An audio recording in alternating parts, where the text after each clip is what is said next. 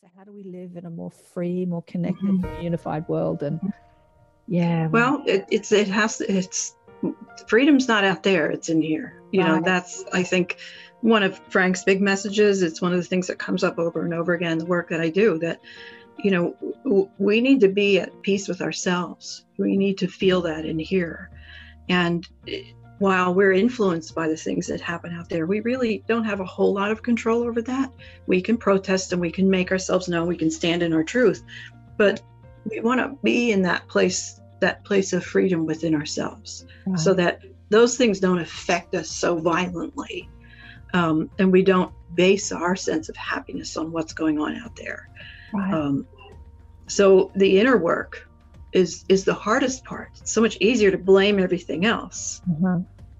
But the inner work is hard. And this was, again, this sense of what the shift is offering us is that contemplation, that inner awareness that says, where do I want to be?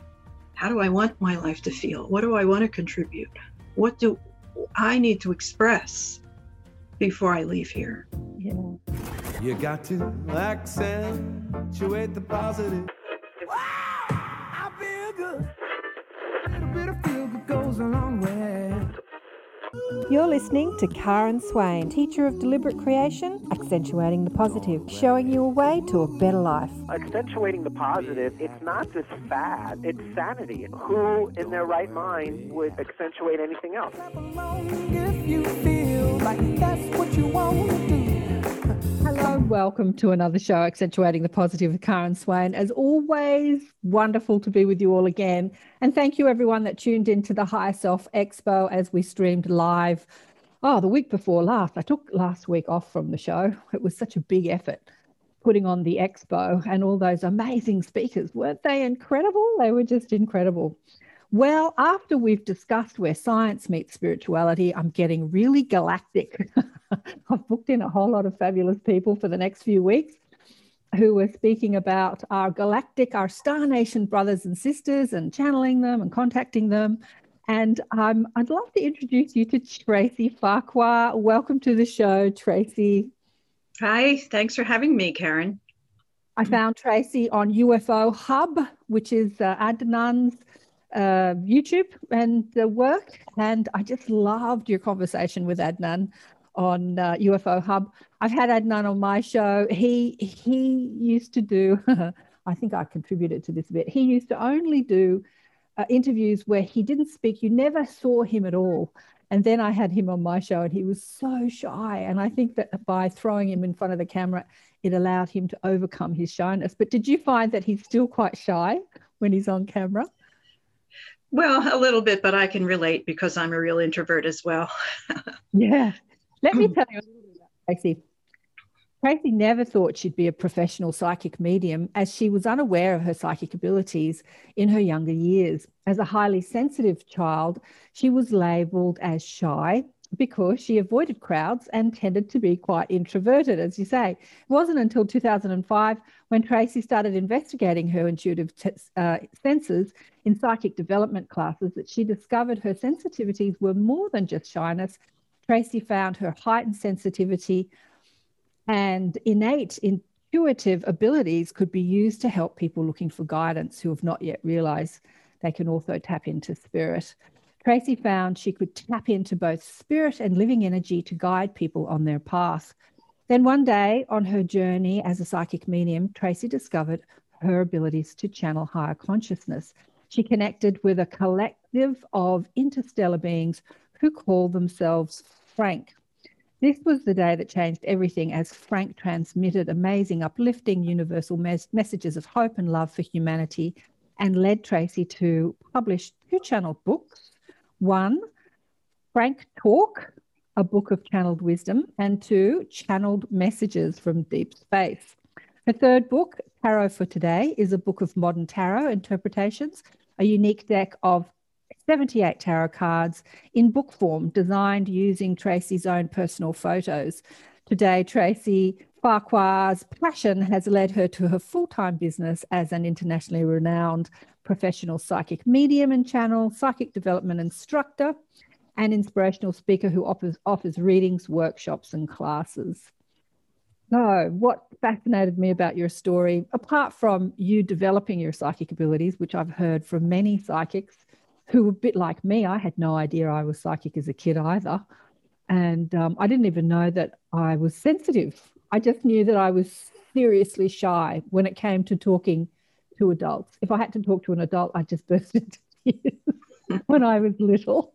Mm-hmm. And I just didn't understand. But I don't know, maybe it's the same for you. I think the energy of an adult was overwhelming. Did you find that when you were little, little, like under 10, under 8? I think everything was overwhelming for me. I don't think there was any one thing. I just found that I needed more quiet time. I was just a lot more quiet than most. I didn't like crowds. I just didn't like a lot of energy around me. Yeah. So, I was labeled shy. I was, labeled as different. And I always felt it was a fault until I discovered that it meant something else. I have to say, I thought it was a fault too. It's interesting because when I was around other kids, I was pretty gregarious and loud and funny and loud. But when I was around adults, I was just totally introverted. And I think that as children, we just beat ourselves up because we're just, we just think we're not good enough. So what led you to investigate, like to do psychic development courses? Something happened between being labeled as a shy kid and then doing psychic development courses. What happened? Well, my family was always very open to it. And I have a couple sisters who were extremely open to it. And one sister who's been a practicing psychic in her lifetime. She has explored a lot of spiritual things. So, there were Ouija boards being used, there were things like that going on around me. And it didn't seem that unusual. We also lived in a house that had some spirit activity in it. Which was really interesting to me rather than being very frightening. So it was something I grew up with as just part of my life. And I was very interested in exploring that always. So I was drawn to that, but not in a way where I thought that I had any abilities at all. It just wasn't something that crossed my mind. I would have occasional experiences, but nothing that really led me to believe that I was psychic in any way. But then taking those classes, it was just out of a sense of interest. I had been living in England for 7 years. And when I came back to the States, a friend of mine was taking those classes.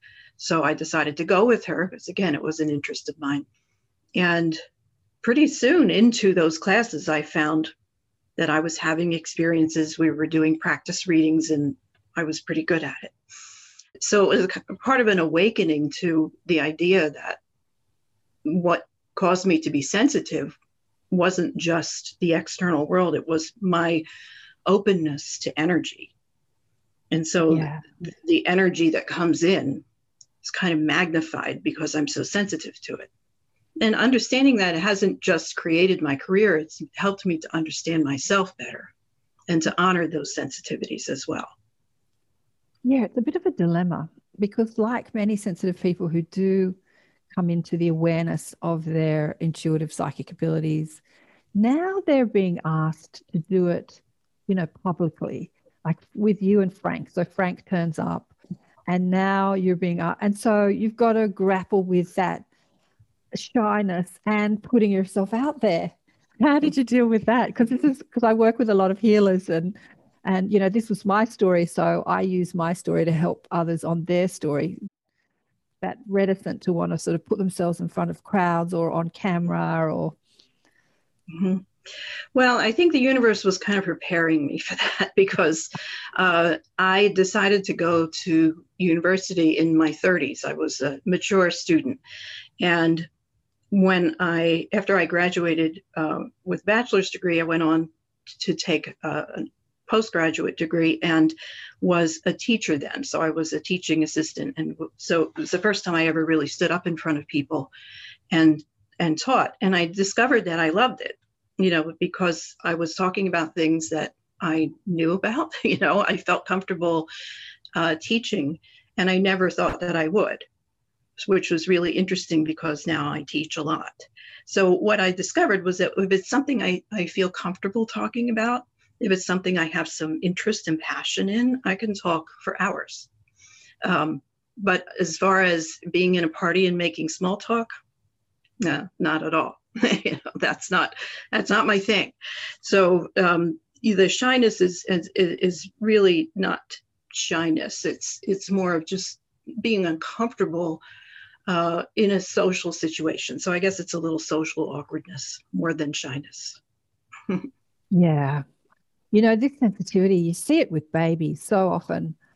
Babies are so cute and everyone wants to reach out and grab them, and they're sort of hanging on their mother. And as soon as this sort of energy comes towards them, you see babies retract and go, oh, because they feel this energy coming towards them that they have to sort of now unpack, deal with. And you see them hide and shove their faces, under their mother's arm or in their neck or something. But yeah. We're so unaware of our energy as humans mostly, aren't we? And how we're bringing our energy to things, right? We're just so unaware, especially around sensitive people. I think that the more sensitive people there are in the world, it makes us more aware of how we're flowing our energy as humans. Mm-hmm. And I think it's interesting that you talk about babies, because I think we're all born with a certain amount of sensitivity, some more than others, but we can all tune into energy, and it's just a natural ability. And babies and children have experiences all the time. Yeah. But at some point, they start realizing they're getting funny looks from the adults, or they're not being understood, or nobody else is talking about these things very much. So we tend to block that sensitivity, our intuition, our ability to tune into energy, our sensitivity to spirit. When I teach psychic development, it isn't about teaching people how to be sensitive and psychic. It's teaching them to remove the blocks that they've put up to that ability, because it's not really socially acceptable in our culture. Mm-hmm. That's absolutely true. And that's absolutely true. It's so well articulated. Yeah, you don't teach people how to be psychic. You remind them that they already are, and you help them remove the doubt. Yeah, that's all I do too, is that people say, how do I speak to my spirit guides? And I'm like, you're already speaking to them. You've just got to remove the doubt. Yeah. Yeah. So when you tapped into your psychic abilities, did you hear like guidance from your sort of, I call my guides the mob, like your mob that were not specifically Frank? We'll get into Frank in a minute, but did you have that sort of knowing or understanding that you had a team working with you? Well, I think I have an understanding of that, but in a psychic reading, I think the message is more important than the source of the message. So I'm not always sure where it's coming from. I just know it's coming from a higher source, either my higher self, my guides, the client's guides, their higher self. I think it's all working together to bring me the information that I need to help move them along on their path. Now, when I do mediumship reading, which is connecting to spirit, then of course the source is more important, and of course with the channeling as well. But with the psychic reading, I think there's a lot of different sources that come through there. Yeah, absolutely. Okay, let's get on to Frank. Frank fascinates me.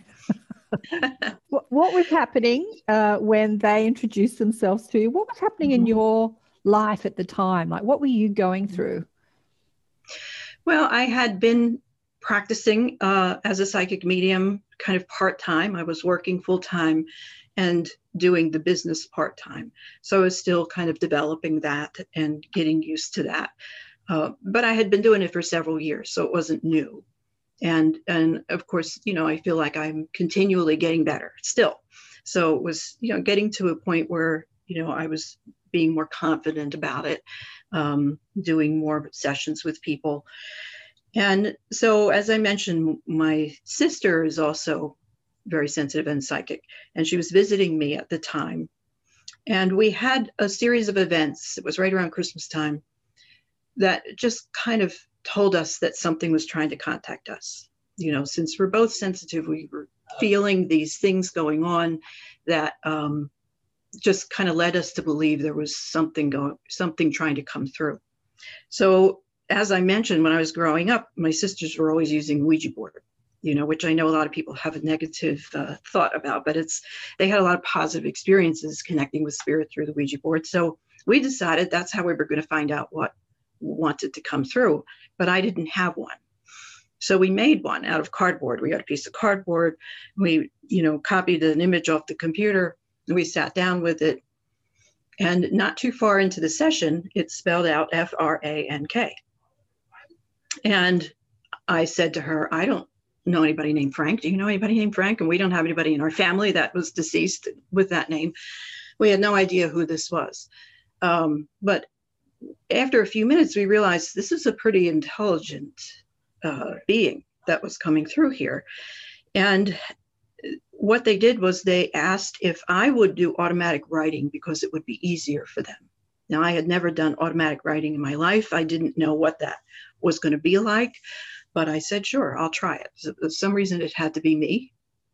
And they wanted me to try it that evening. And they gave me instructions to sit at dusk with a candle in a nice, relaxed, meditative state with pen and paper. So I did that. Still had no idea what to expect. I thought maybe my hand was just going to write independently of the rest of me. But what I found after a few minutes of sitting there, that I got a word, just kind of in my consciousness. I got a word and I wrote it down. And I got another word and I wrote it down. So it was like taking dictation. And again, the universe had prepared me for that because I had been a secretary for many years before this and was still working as an administrative assistant. So I knew how to take dictation. So it was clearly different, though, from any other experience that I've had, because it wasn't like I had a thought and something I wanted to convey, and then I wrote the words. It was someone else's words coming through, and I had no idea how they were stringing together until they stopped and I read it and realized it was actually making sense. So I did that for a while. Every night I would sit down and get some information from them. It was really fascinating.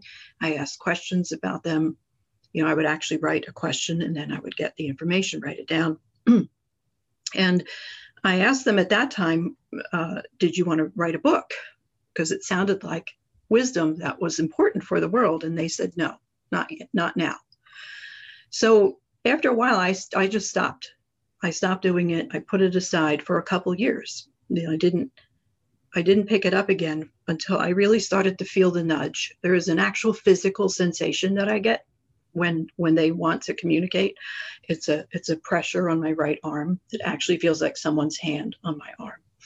And I was feeling that, and it was pretty persistent. So I graduated from handwriting to a keyboard, which was much, much easier. And since I have my eyes closed all the time when I do this work, I found that sometimes I couldn't read what I had written. So the keyboard's much easier. Again, I had a lot of typing experience in my life.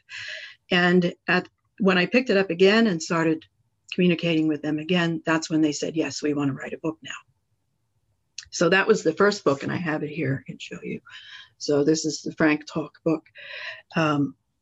And so this was self-published. I published it through Amazon in 2014. So in 2012, I had become involved with Mike Dooley, who is a speaker, and he has many, many books. He's a Hay House author, and he ran a program to train people to teach his Infinite Possibilities program. So I took that. I became a trainer, and I started going to these conferences. And I knew that he was very interested in channeling. So I made sure he got a copy of my book, and really had no thought that he would read it, because I know people give him books all the time, but he did read it. He loved it. He contacted me, and we started working together with Frank.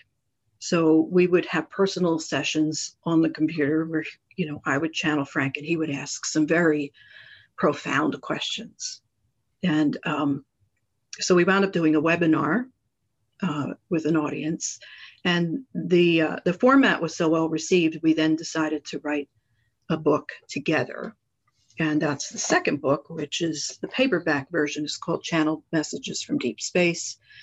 When it was originally published by Hay House, it was called From Deep Space with Love, but they changed it to make it a little clearer that it's a channeled book.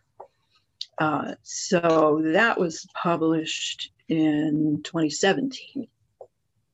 3 years after the first one.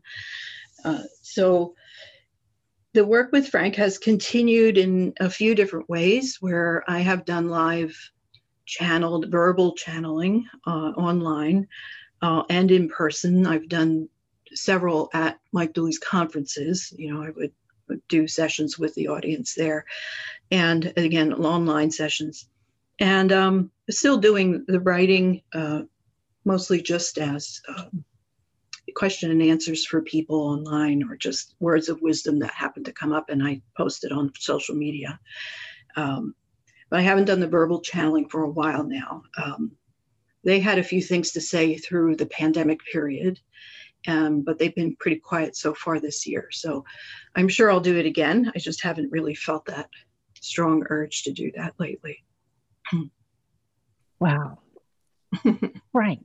Why Frank? Why the name Frank? Is it an acronym for something? I don't think so. I think it was just, it was like I said, it just came through the first contact with them. They gave me that name. I'm sure it's just a name that they want to use. That's a simple, easy to remember name. I think they kind of, it feels to me like they wanted to use a kind of regular name because they want to be seen as, just a consciousness that's very much like ours. They may be physically very different. They may be from a place far, far away, but their consciousness is very similar. Their experiences on their planet that they've described have a lot of similarities with what we've been going through, which is one of the reasons that they decided to communicate with us. Which was a question that I have posed. Why you? What's your relationship with them? Like, what was your agreement? Did you have an agreement? Anyway, I'll let you answer that. Yeah, I think first of all, when that question has been asked, and what they have said in so many words is that, I'm not the only person they're working with, first of all. Yeah. But so first of all, they're not spirit. So they are living beings who are projecting their consciousness. And that consciousness is their spirit energy. It is part of that higher awareness. So they're aware when someone is sensitive to energy. So it seems to me that they're able to kind of, I don't know if they get a visual of that or just a sensation of that they can feel when somebody is sensitive to energy. And so they found me that way because I was doing that work. I feel like because especially the mediumship, it's very similar. It's very similar work. And so I was used to connecting with non-physical energy and was comfortable with that. Also, I think my belief system is in alignment with what they talk about. And I think that's important as well, because I have a very clear intention that I don't connect with anything that's not in alignment with my belief system and my intentions. So I'm only ever connecting to higher energy, higher consciousness, whether it's spirit or, extraterrestrial.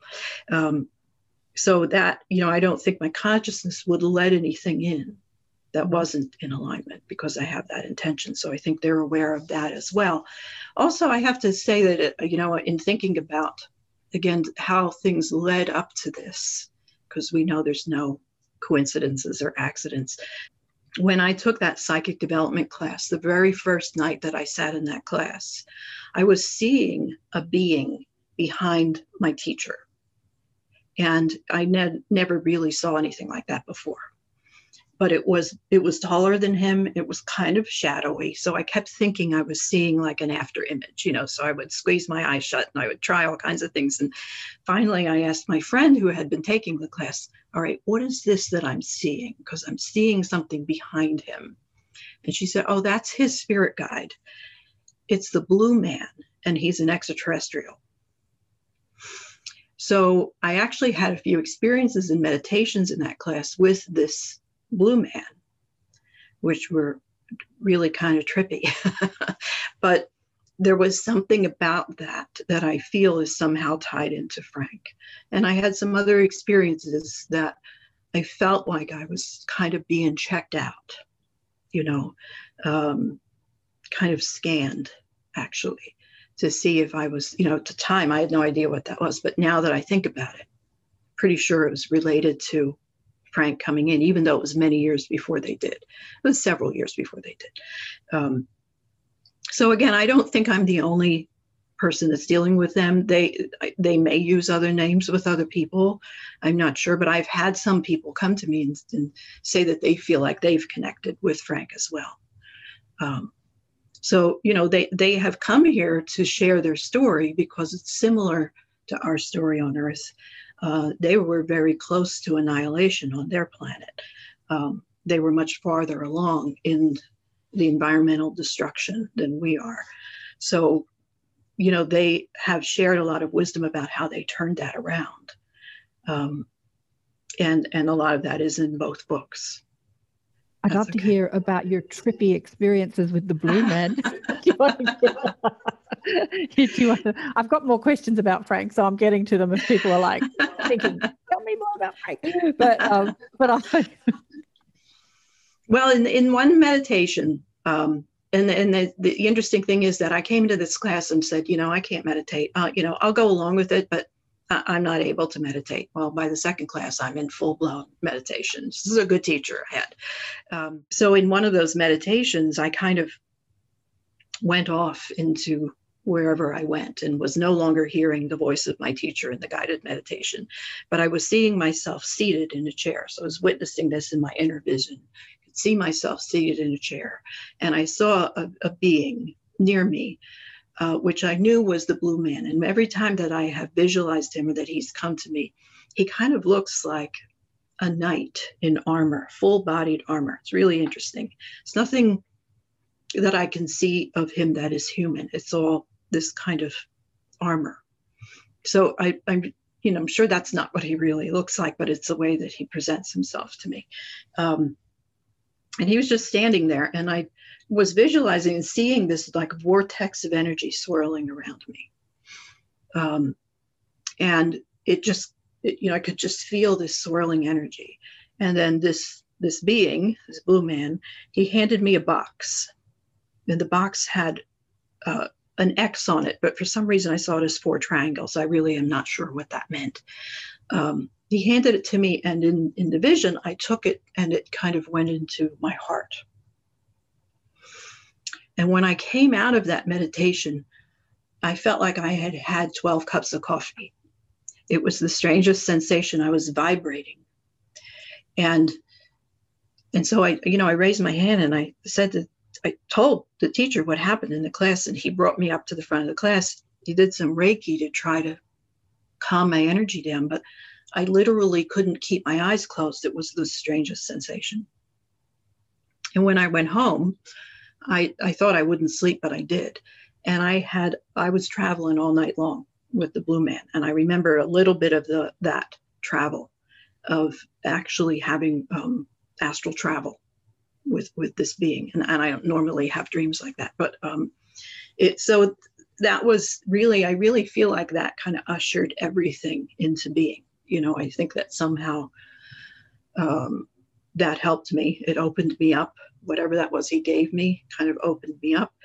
And it may also, again, have opened me up to the possibility of bringing forth Frank.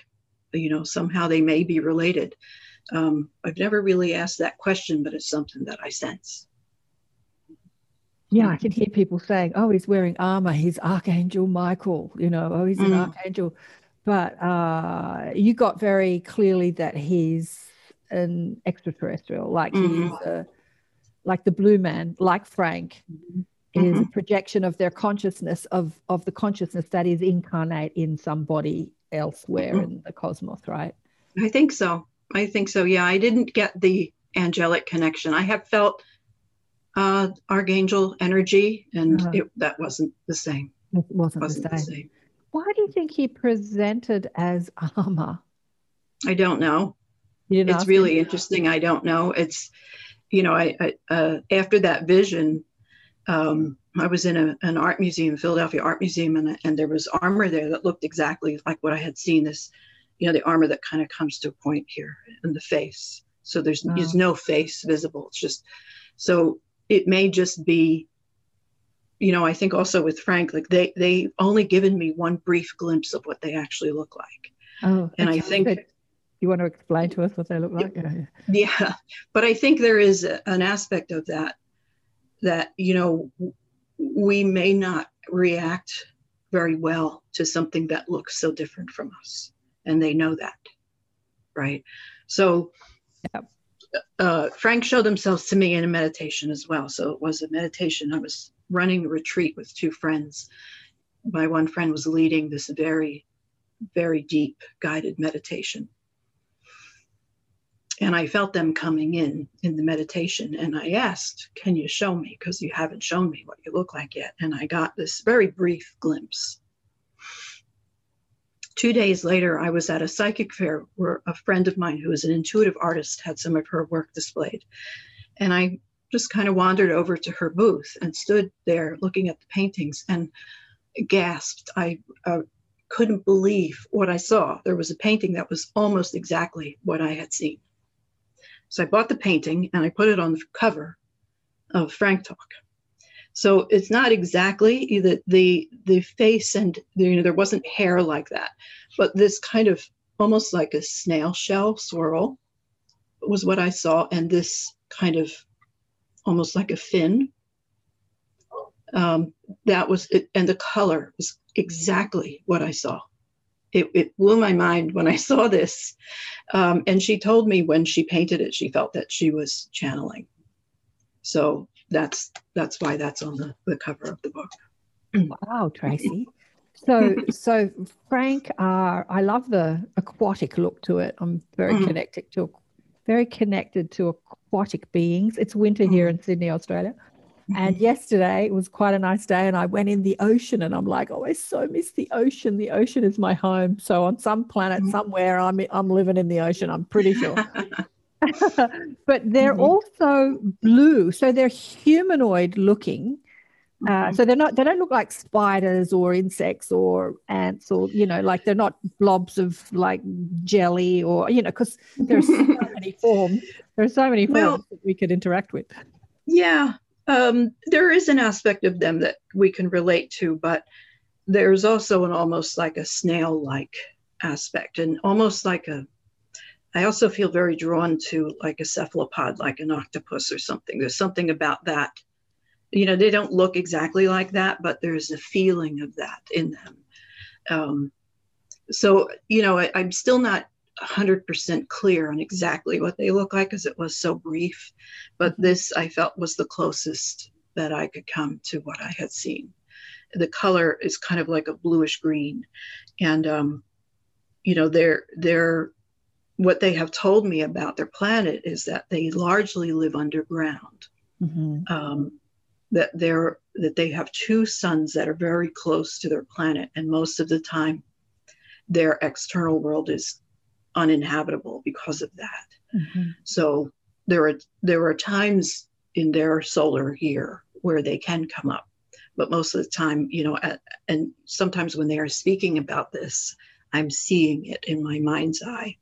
And so it's almost like these, we have underground houses here on this planet. So it's kind of like those like grass mounds that you see where, you enter and you go underground.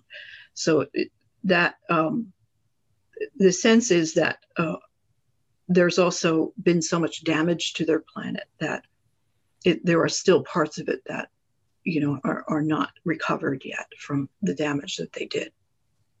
What did they go through?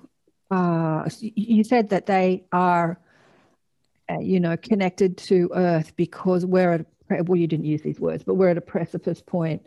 And they have gone through a destructive point as well, and we're at this precipice. What did they go through?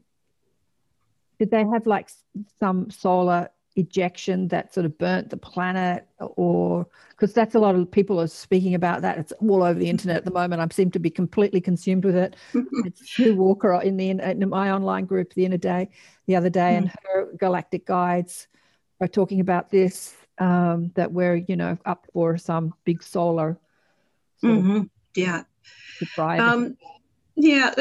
they talked about mostly was influence on the planet, not necessarily a natural influence, that that they misused resources, just very similar to us, that they were not environmentally aware. They damaged their own planet by misuse. And also this sense of the idea of capitalism, although they don't really call it that in their culture, it was still that kind of overtook any sense of responsibility to the planet. And that they were at such a bad place with that, at that precipice, as you said, that there was a core group of scientists, which they present themselves as scientists, who really understood that they had to bring some kind of higher awareness to this situation. And so they studied consciousness more deeply, and they started to understand consciousness more deeply, and they started to meld the idea of science and spirituality, even though a lot of people were resistant of that. So it all sounds very familiar, right? And so through that, kind of higher wisdom, they were able to find other sources of energy. They were able to convince people to shift the way they were thinking. They actually got rid of a monetary system. They no longer have that. Hallelujah. So that was only through this kind of higher consciousness. And in studying consciousness, that's also how they learn to kind of project their consciousness through the universe. And they have connected with lots of other beings and planets, and it's just a really fascinating thing to as the channel for it. As I said, sometimes when they're talking about this, I get visions of it, and I can feel the energy of it. It's just amazing. Well, as you're talking about it, I'm getting huge amounts of visions about it, and I'm seeing that this happened a long time ago, and they've been through many iterations since. They've been through many evolutions since, where they're currently connecting to you from. But they're talking about this because this is where we are at the moment. But I'm just seeing, in linear years, like eons of time pass since that happened. Then. Yeah, I mean, it took a long time for them to get to that place. And, relatively, even though it was still a long time, it was a relatively shorter time to kind of reconcile with that and start to move forward. And they talk about how there's always dissenters, there's always resistors to change. And they had to really push a lot of this stuff because just like us, people resist change and changing the way that they think and live. But it was they had to convince people it was the only way they were going to survive. So, I think that they've come at a time where, those of us who do this work know that we're in the middle of this huge shift, especially like right now at this point. And, when we went into the pandemic period and, all that stuff was happening, I started to go back through the books and I'm thinking, oh my gosh, this is what they were talking about. They never mentioned a pandemic. They never said anything that, they don't predict things for us. But so many of the things that they talked about were so much in alignment with what was going on, with our American government and with the pandemic and, the systems that needed changing and how people were becoming more aware of the need for that change. So it's pretty astounding to look back and see that they, that they kind of saw this coming. Again, they don't think of themselves as psychics, but they knew enough from their own experience to see where we were headed. But they also see the potential, and that's why they're here. They see that we have the potential to be so much better, to create change. They are great admirers of ours. They love this planet. They talk a lot about how there is no other place that they have been where there is such a wide diversity of life and beauty. And beauty, the natural beauty. I heard you say that on Adnan's show that, and I've heard this with so many of my guests and who are talking to extraterrestrials either through channeling or other means, that the natural beauty of this planet the diversity of life far surpasses pretty much every other planet in the cosmos that they know of. And we have to look after it and protect it. But I've heard that same story about planets being destroyed and people, civilizations living underground. And the top of the planet is a bit like Mars, it's very desolate, and it seems to be kind of a common story in the cosmos. And the warning is for Earth humans, don't let it happen to you. Yeah, absolutely. And I get so much love from them because it's such a loving gesture to want to do this for us and to come through and offer us some wisdom and advice. And they don't even just limit that to the collective here. They also give people personal advice. Again, they don't predict things for people. Sometimes people expect them to, but they will say, this is a way that you can deal with this from a higher perspective, and this is where you can start to move toward your potential. Because I think what they've helped me to see is that we are each an individual. We each have an individual experience of the whole, and we're each individually participating in the whole. So as we shift our own thinking and our own ways of seeing the world, our own perspective, we're also contributing to the collective shift. And it's been a very interesting few months for me as a psychic medium. I've been doing a lot of readings for people, and everyone, and I'm not even exaggerating, every single person is at a crossroads of transformation. Absolutely. It is really incredible to witness. And a lot of people are very uncomfortable with that. And a lot of people have had their lives really shaken up to get to that place. But again, it's so much what Frank has been saying, that, we need to open to change so that we can participate in the shift. The shift is happening whether we participate or not, but we want to direct it. We want to participate in this sense of shifting towards something better. So if we do that individually with ourselves in our own lives, we're also creating that enormous wave of change globally. And I feel it, and it's happening. And, it's not always a great feeling because we're uncomfortable with it. But I know from my work with them that we're heading for a better place. Yeah. Oh, absolutely. Absolutely. It's the mass awakening. It's the great awakening. I don't know. We've been talking about, I've been doing this work for a long time. We've been talking about it for a long time. And I remember like 20 years ago, we used to gather in our groups and talk about it. And I'd look out into society and think, I don't see anything changing. But now I see everything changing, and it's very exciting. And change is not comfortable. Change is so not comfortable, and we resist it. My life has been, up until about 8 years ago, I was moved every year or two. I never lived in a place longer than 2-3 years was the max. So that's a huge amount of change. You pack up everything, and it is uncomfortable and inconvenient. Bloody inconvenient. But I as I sit here listening to you, Tracy, I see how it's been a schooling to adapt to change. Where if you're moved on, don't get too comfortable. I'm going to move you on.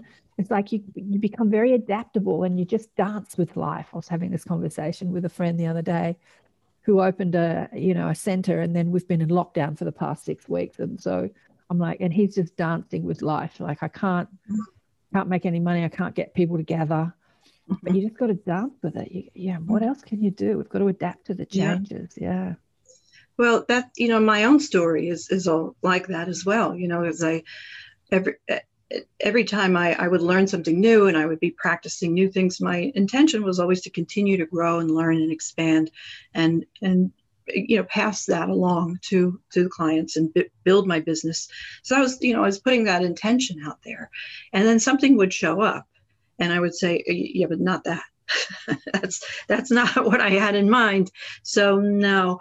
And then, it would take me a while, but I would eventually realize, wait a minute, you called that in. You asked for that. And just because it's not something you expected doesn't mean it's not for you. So every time I would say, okay, and let that in, it would open up another door and another door and another door. But that had to happen many, many times. And the channeling was one of those things. Yeah. Because I was like, I don't think so. This is even strange for me. Absolutely. You could have been very comfortable, had a very comfortable, cozy life as a psychic channel, doing readings for people. Lots of people reach out and wrote, what's in my future? Am I going to make money? Am I going to find the love of my life? I've worked with many psychics. I started the radio show 12 years ago with a psychic who worked as just your regular psychic medium, and she was so bored because everyone asked the same questions. Yeah.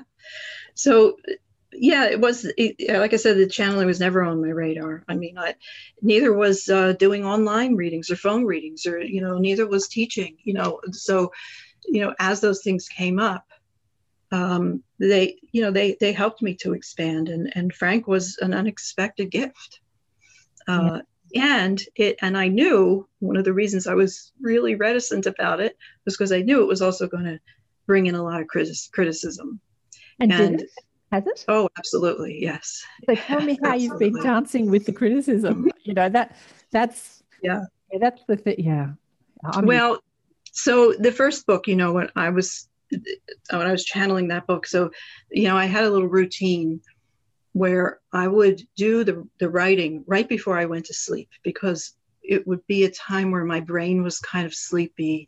It wasn't so resistant.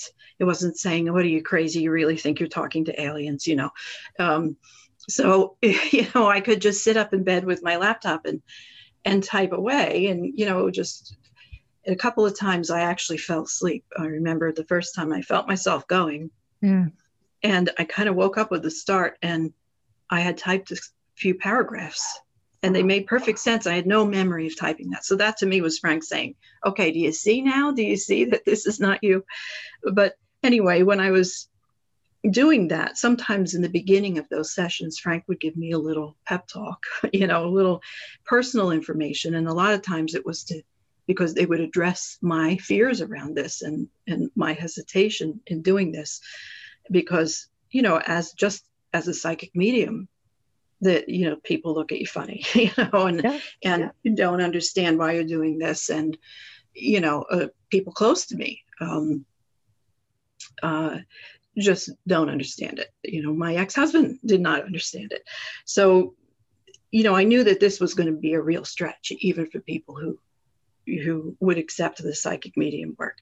But they would say, if people criticize you for this, or if they criticize the book, they're not your people. That's not who you're writing this for. So you don't have to attach to that. So that did help me.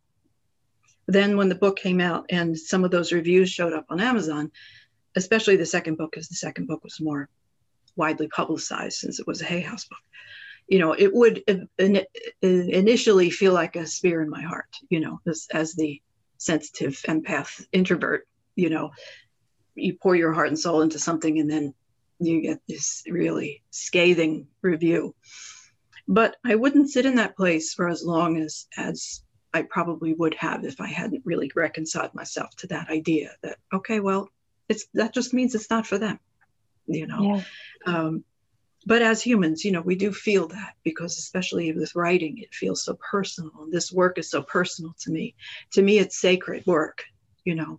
Absolutely. So when it's criticized or misunderstood, it feels personal. But I am better able to let that go than before. There are so many equal beings, consciousness, points of consciousness, souls that have come to this planet to do the work you're doing, to do the work I'm doing, to do the work we're doing. Mm-hmm. But they just couldn't cope, you know, like mm-hmm. their shyness, their sensitivity, the ridicule, the criticism, the judgment, it just stops them in their tracks. It's like, it's too hard. Going to go and, you know, raise chickens and live in the country and just be yes. like me and my garden. Mm-hmm. And I feel like part of my mandate is to capture these souls and just like spur them on, you know, like you can do this, you can do this. Mm-hmm. Like with Adnan, I saw that in him. I saw this incredible intelligence and this unbelievable shyness and this creative, like the way he puts together UFO Hub, it's just beautifully done. That was what struck me about his channel. I'm like, who's behind this? This is beautifully done. And yeah, and now I see that he's conquering his shyness and he's actually putting himself on camera, but he's still totally awkward. Yeah. But he's doing it. Like, he's doing it. And yeah. It is the most challenging thing I've ever done. I have to say. And there have been lots of times, just the psychic work, where I was ready to give it up many times. You're constantly dealing with people in crisis, people in grief, people with life experiences that you can't even imagine. And as much as I teach and practice being in that witnesses, place, in the observer's perch, as a sensitive, you feel it. And it can be very, very draining. And as I'm getting older, I have found that I need to pull back a little bit. So I have kind of cut back on my hours. I only take a certain number of readings a day. I need to really manage my energy. Right. So, I have stopped doing some things, and I'm much more cognizant of where I am energetically and what I need. And, going out in the country and raising chickens is starting to sound really good, but I still want to do it. I'm not it's so much a part of me that I'm not really ready to give it up. But I'm not doing some of the things that I used to do. Yeah, managing our energy is something that I just feel like we need to be taught in every educational institution. It's just such an important part of life. And as a sensitive, like, I'm, sort of close to 60 now, but when I was in my 30s, just going to the supermarket was completely overwhelming. I would often just drop my basket and go home and rock in the corner because I couldn't cope with the overwhelming stimulus of what I was being made aware of. And as I started to meditate and expand my field, right? And, I don't have that. It took me probably about 10 years to cope with that, but I don't have that anymore because I've learned to sort of see life through a higher perspective and really don that perspective rather than the human perspective that feels the pain.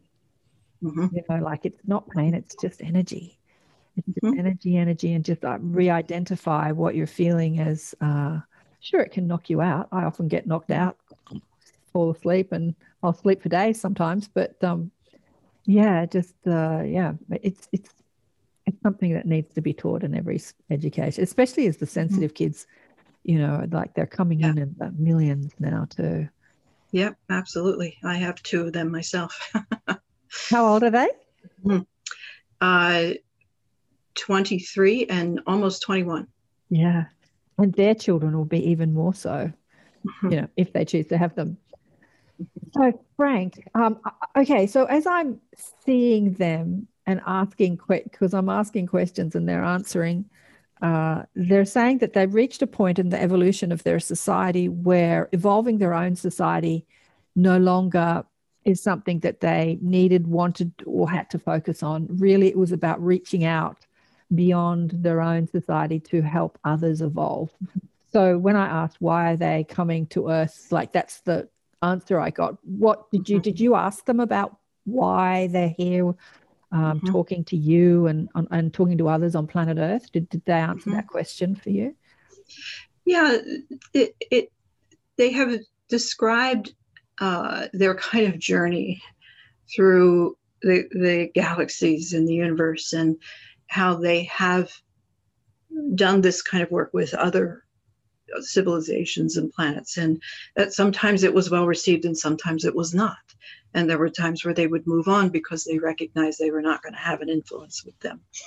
But it also gave them a greater awareness of the different types of beings, and they've talked about that in a very interesting way, and talked about some of the experiences we have with visitors, and how, that from their experience, they are not in any way wanting to harm us, but that some of them don't have the emotional intelligence to understand that they're scaring us or that they are harming people. It's not that they're doing it on purpose, but anyway, in those travels, they, that has been their intention, to help other civilizations. And so when they found us, first of all, again, just really enamored by our planet, and just, they're so loving with us. I think they just really admire us and what we as a civilization have created here.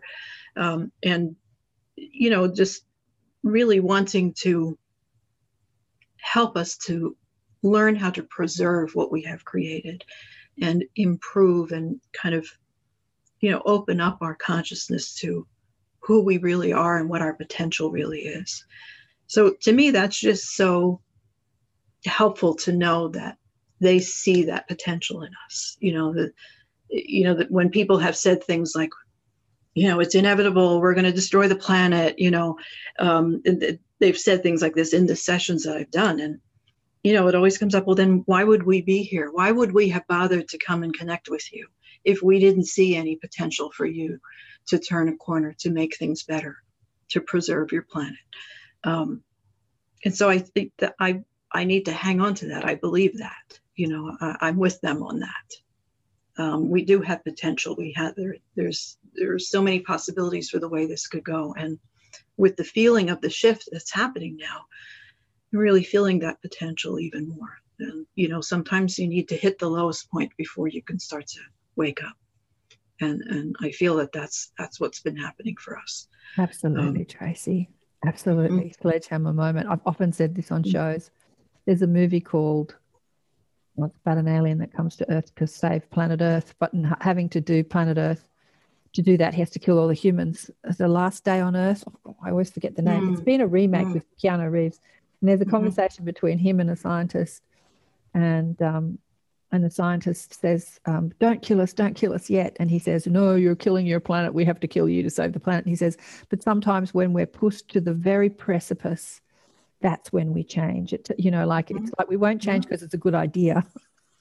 We change because we have to change. We have to change. And I remember watching that so many years ago going, no, that's not true. We can change.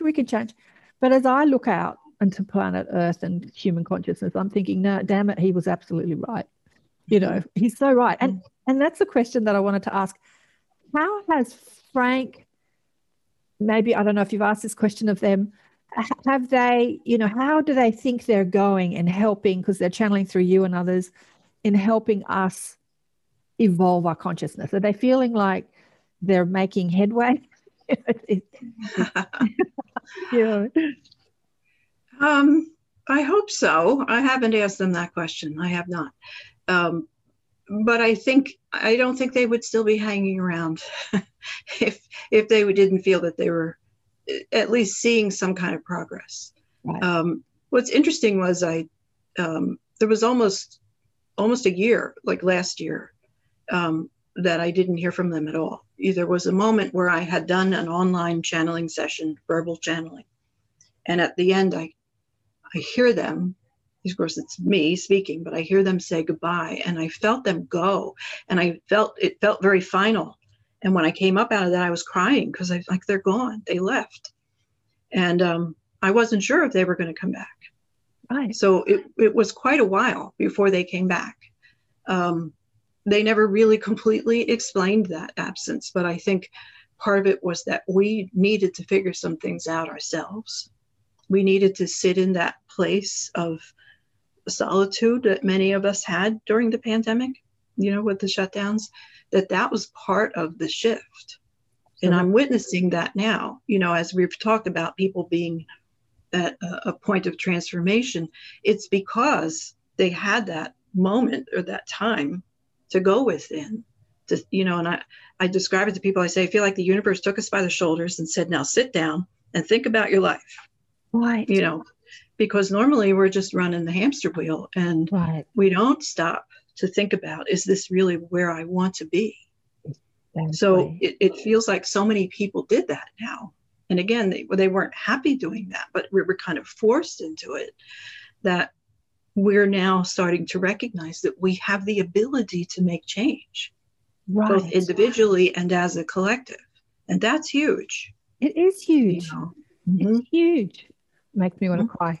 It's huge. It's absolutely huge. As I said, we've been in lockdown, everyone was out on the streets on the weekend, all over the world, protesting the lockdowns. And as I look around at all the shops that are shutting, like they did it a year ago, they just closed down, businesses closing down en masse. And these 6 weeks that we've been in lockdowns, I'm just looking at all these empty shops everywhere. I'm not seeing the sadness of it. I'm seeing the evolution. It's like when you're forced to change, you got to change. It's like me being moved. I'd move into a house and the landlord would say, she'd be a friend, oh, I want you to stay here for 5 years. And then 6 months later, she'd go, oh, we're going to renovate the house. You have to move. It's like you're forced to change. You know, you have to adapt. You have to come up with new ideas. You have to think. But what else? You have to involve your creative prowess. You can't just get into this routine. You have to think, well, what next? What else? What next? You have to employ your creativity. Yeah. And that's again, it's that the choice between resisting it and inviting it. And if something's showing up, if it's showing up, here it is. Okay, hey, I'm being thrown out of my apartment or whatever, it's like, okay, I don't like this, but there has to be something in this that is in service to me, or it wouldn't be showing up. And that doesn't negate the suffering that went on in the pandemic and is still going on in some ways. But again, we get to take a perspective on it that says it's all in service to us. It's all in service to the evolution of the collective and individually. And we can take advantage of that and become more self-aware. And like you said, be more aware of our energy, where we are and how we're feeling about our lives, what we want to see. So one of the things that really has resonated with me in Mike Dooley's work, because he talks a lot about law of attraction and how we are manifestors. We manifest by that sense of knowing what we want and feeling that we can manifest, create something better. And that's what's happening. It's not an overnight thing, and it certainly is not something that's easy, but it never has been. If you look over the history of the world, we forget. We forget what it has taken to change systems. People who it usually takes some sort of world war, right? Yeah, a Holocaust. Child labor laws, women's rights, racial equality, all of these things have taken a lot of unrest and stirring up of energy and people dying, for these causes. And even though we're not quite where we want to be with some of those things, we forget how much progress we've made in a very short amount of time. And again, it's like these things shake us awake. They do. Because we don't wake up easily. We don't wake up easily. Just like the guy said in that movie, "When the Day the Earth Stood Still," I think the name of the movie is, when you push to the precipice, then you'll change. But someone sent me people send me stuff all the time.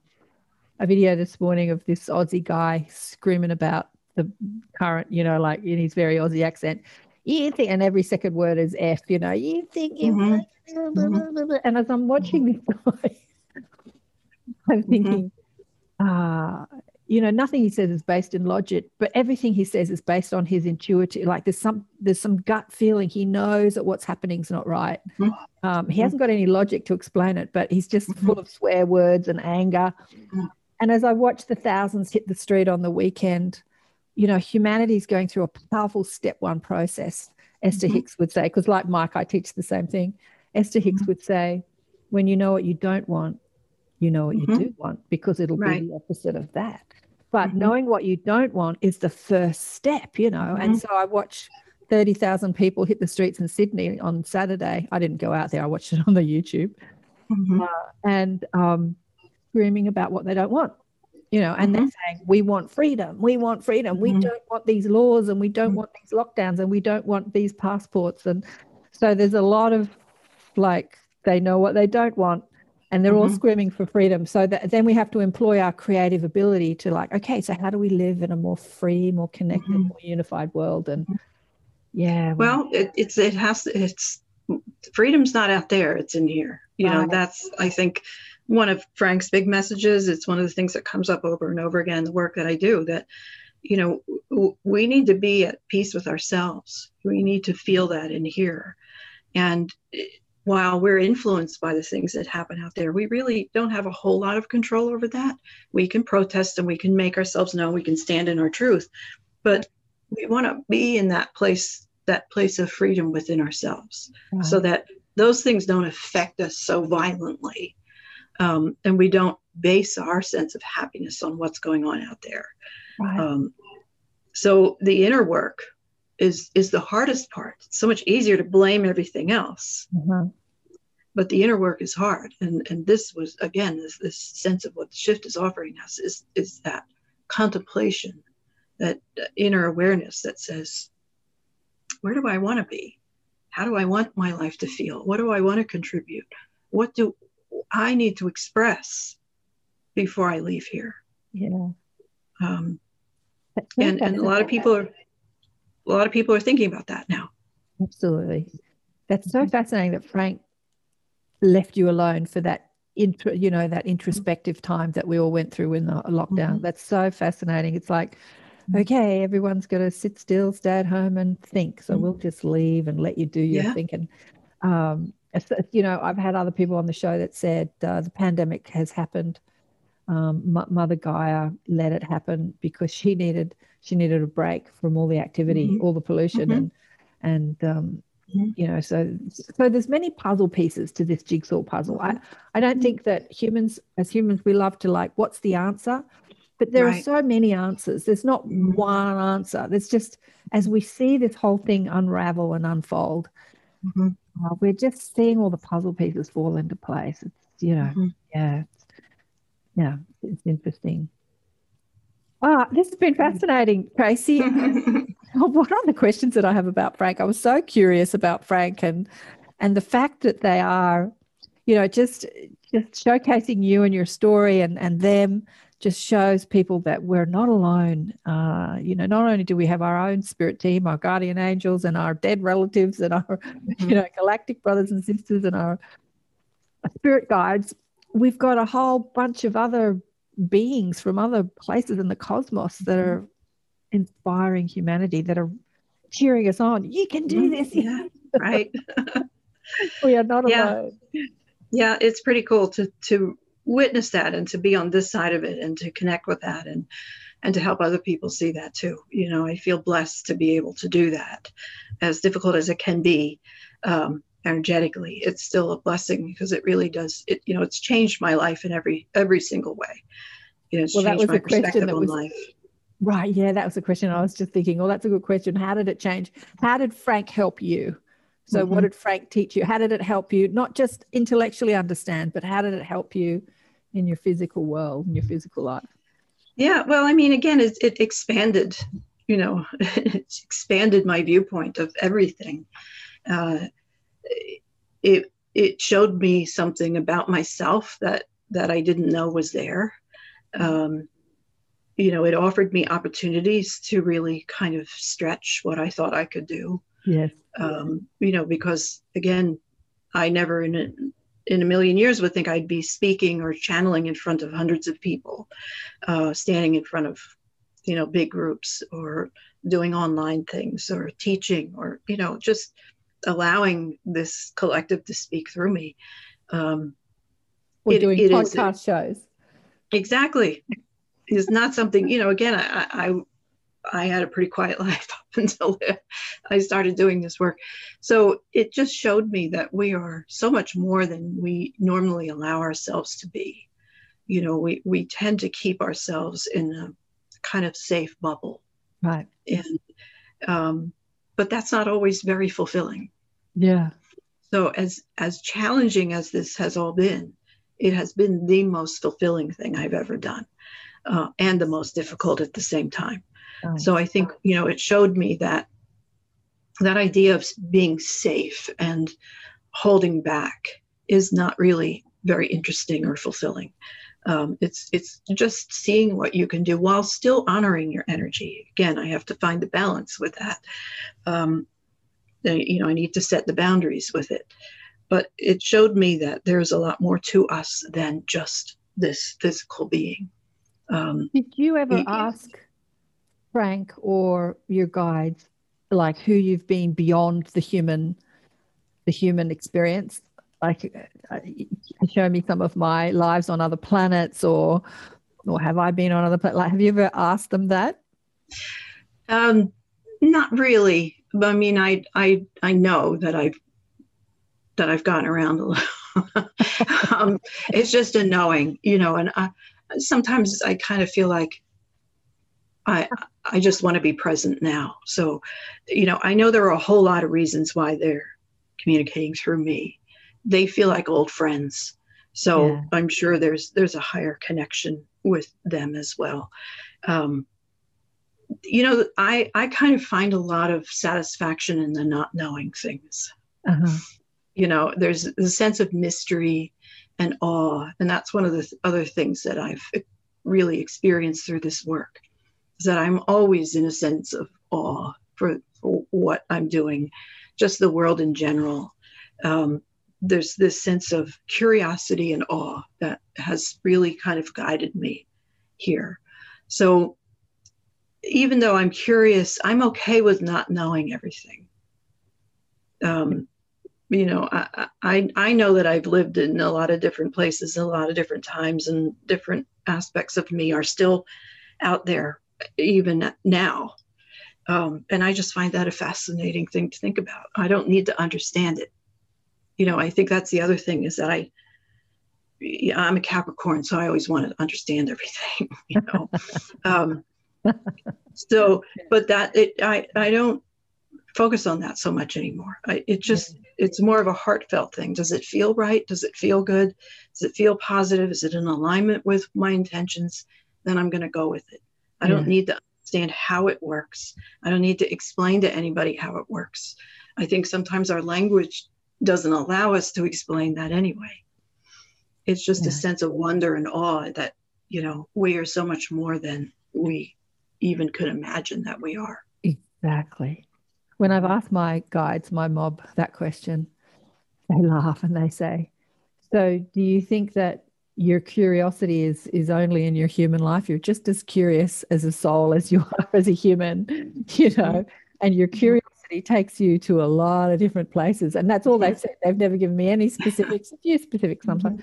But I just laughed, and just went, of course, I'm just as curious as a soul as I am as a human. Like, oh, tell me about that. Oh, I want to go there. Oh, I want to see this. So, right. Show me more.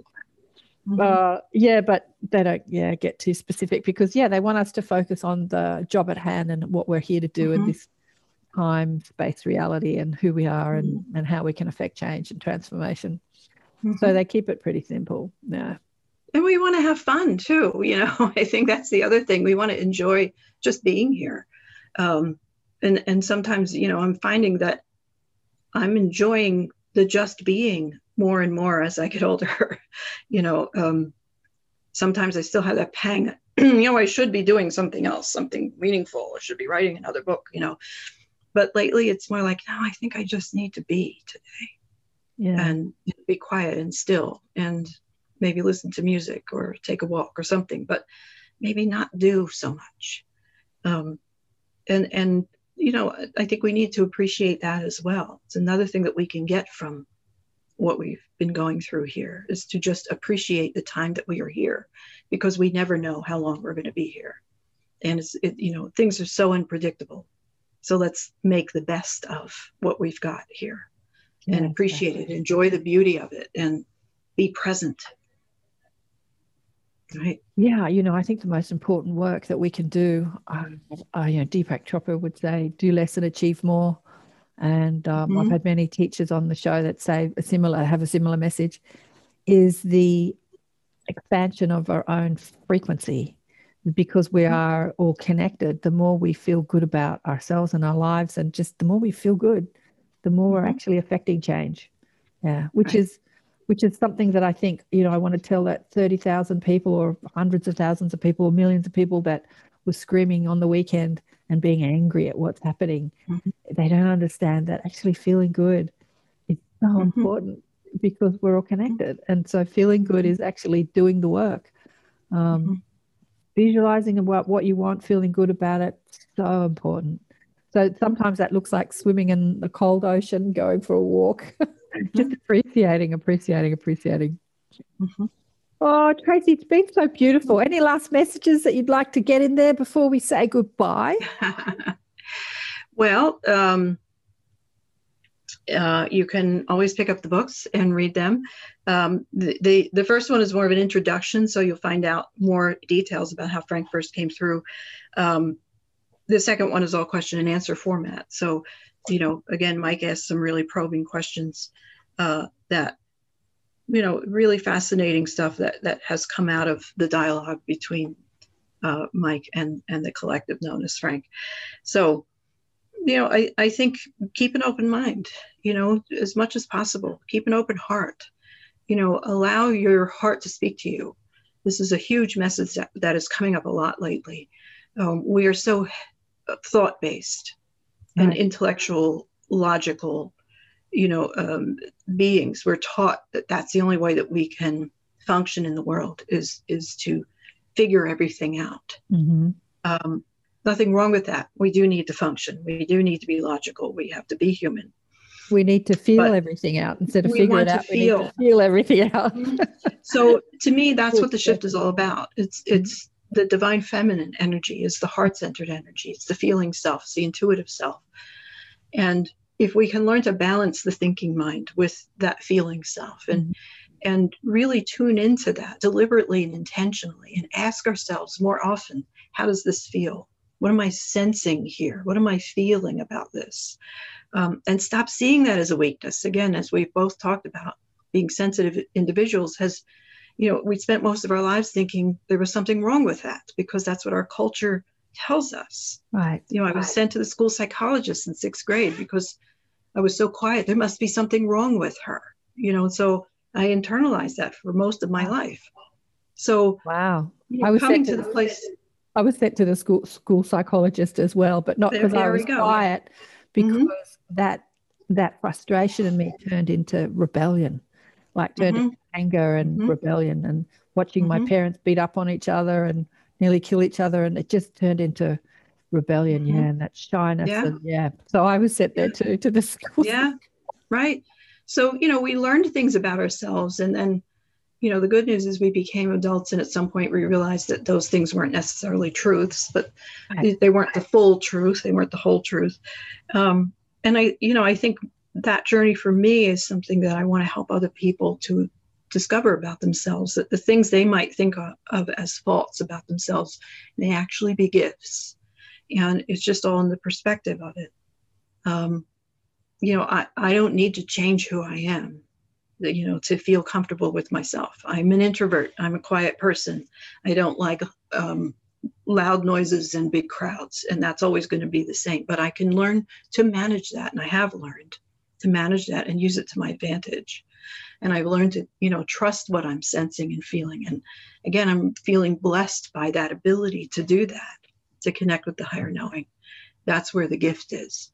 So, this isn't just my journey, and it doesn't even only apply to hypersensitive people, or, it applies to everybody. We all have sensitivities. Again, just what we talked about with the babies, we come in with sensitivities and we unlearn them. We learn to block them. So if we can just start to acknowledge them more, pay attention to that small voice, that intuitive urge, that kind of download that urges you forward or urges you to try something new. That's what's going to really start us in motion toward something better, both individually and as a collective. So that's, one of the main messages from Frank. And it's something, again, that comes up a lot in the other work that I do. And it's something that I'm seeing actually starting to happen, which is pretty exciting. Tracy, it's been so beautiful to connect with you today. Thank you so much for being on the show. Thank you. Beautiful. Thank you. I appreciate it. Fascinating conversation with Tracy. Wasn't she gorgeous? Wasn't she fascinating? Yeah, that shyness and sensitivity thing I can really relate to. And I think a lot of people that listen to my show can as well. It's interesting because you can be shy and gregarious at the same time, like I am, which means that I don't look like I'm a shy person because I'm sort of loud and gregarious and full of questions.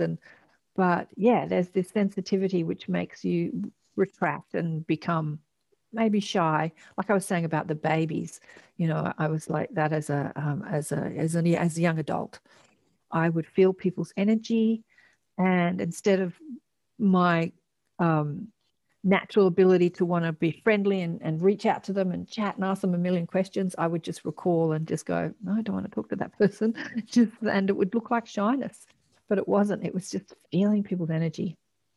So it's so interesting. But today I feel people's energy, and I feel if it stinks or it doesn't stink, and I still talk to them because I don't worry. If they've got horrible energy, it just means that they're just thinking stressful thoughts, and they need to know how to not think stressful thoughts, because we're all one, right? We all come from the same source. We're all an extension of the source, believing or not believing our stressful thoughts. So everyone is worth talking to. So I have a different perspective on it today. And I don't worry about feeling other people's pain. I don't worry about it. Sometimes I get completely overwhelmed if I'm out at a supermarket or out in a crowd, and I'll come home. I had the plumbers here recently. They were fixing the hot water died just before the lockdown said that you can't have workmen in your house because, the government here in Australia is doing crazier and crazier things. They said, we're going to lock you down for 2 weeks, and 6 weeks later, the restrictions are getting stronger and stronger. Now they're saying, don't be friendly with people on the streets. What they're doing, don't talk to strangers, they're saying to people publicly on television. Stupid politicians saying, if you go to the supermarket, don't talk to people, don't stop and talk to people. Seriously. Anyway, it is just crazy what's happening. It's all for a reason. But so the plumbers came, and there were 3 of them, and it was hilarious. There was one that was like a comedy show. There was one Mr. Pessimism and one Mr. Optimism. One guy was like, oh, we can't do this. Like nothing was right. And the other guy was like, yep, we can do anything. But there was this play of energy. And then there was this young apprentice, and he was nervous. And after these guys left my house, I was exhausted. I felt like I'd been hit by a Mack truck. I had a meeting that I had to cancel because I felt like I'd been hit by a Mack truck. And then I'm like, okay, I've taken on this energy. The play between the pessimist and the optimist, and then the nervousness of the young apprentice. And I just needed to rest and just let it go. And I did that. And then I felt fine after an hour or two. But so even when it does affect you, you don't have to suffer over it. You just have to go, okay, I'm hanging on to this, time to let it go. And it can be as quick as you want it to be, really. I just fell asleep because I felt exhausted and asked for a clearing.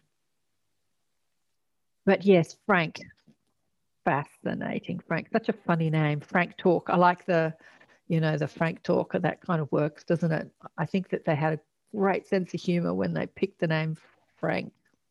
Such an old-fashioned word, isn't it? It's such an old-fashioned name. Hilarious. But I'm sure they're called something else with other people. They call themselves other people. But fascinating. Okay. What else do I want to say? Who's coming up in the Inner Sanctum? I have no idea. I haven't looked at my schedule, but I've got lots of people booked in for the show. We're getting very galactic. Actually, I'm having a chat with Stephen Simon this week. I'm pretty sure I'm talking to Stephen. I'm pretty sure I've got him booked in. Don't know if I've got him about his journey. I've had Stephen on my show before. He's a director, producer, worked in the film industry for a long time. He directed, produced the show What Dreams May Come with Robin Williams, and he was the co-founder or the founder of Spiritual Cinema Circle, a conscious person in Hollywood. But his beautiful, gorgeous, adoring wife left the planet, left her body a few years ago, and he's had this amazing communication with her since, and he's written a book about it, and that is the conversation I'm going to have with Stephen if we're confirmed either this week or another time, which is not so galactic, but I reached out to him again because I just thought it was a wonderful thing that had happened to him, even though it was tragic and he went through a lot of grief, but he's maintained that connection with her. And then Craig I don't even know how to say his last name, Campobasco, who is another director, filmmaker, but also very galactic, and Matthew Mornian. Anyway, lots of fabulous galactic people coming on the show. Yeah, so it'll be fun. And if you want to continue these conversations and meet other people that love these conversations, join us in the Inner Sanctum. We get online weekly. We had Sue online this week. Sue Walker, I'm just finishing editing that, uploading the highlights. We quizzed her about all sorts of things. She was recently on Third Eye Salon with Kat, Linda and Gillian. And she was saying, on the Inner Sanctum the other day, that basically she was downloading the information as she was saying it on their show. It was a bit frightening about the coming Earth changes, but we nutted that out and talked about that in more detail, what that means to humanity. And we talked about evolving our telepathic abilities and all sorts of things. So I'll be uploading the highlights to that soon. So if you want to join the Inner Sanctum, please do so. Love to meet you. Love to meet you there. It's seriously so cheap. It's like less than $10 a week for Australians and less than like $7 a week per session for people in the US and Europe. I know other people that charge $75 to $100 a session for the same sort of thing. But some people do it for free and some people charge a lot more. Go figure.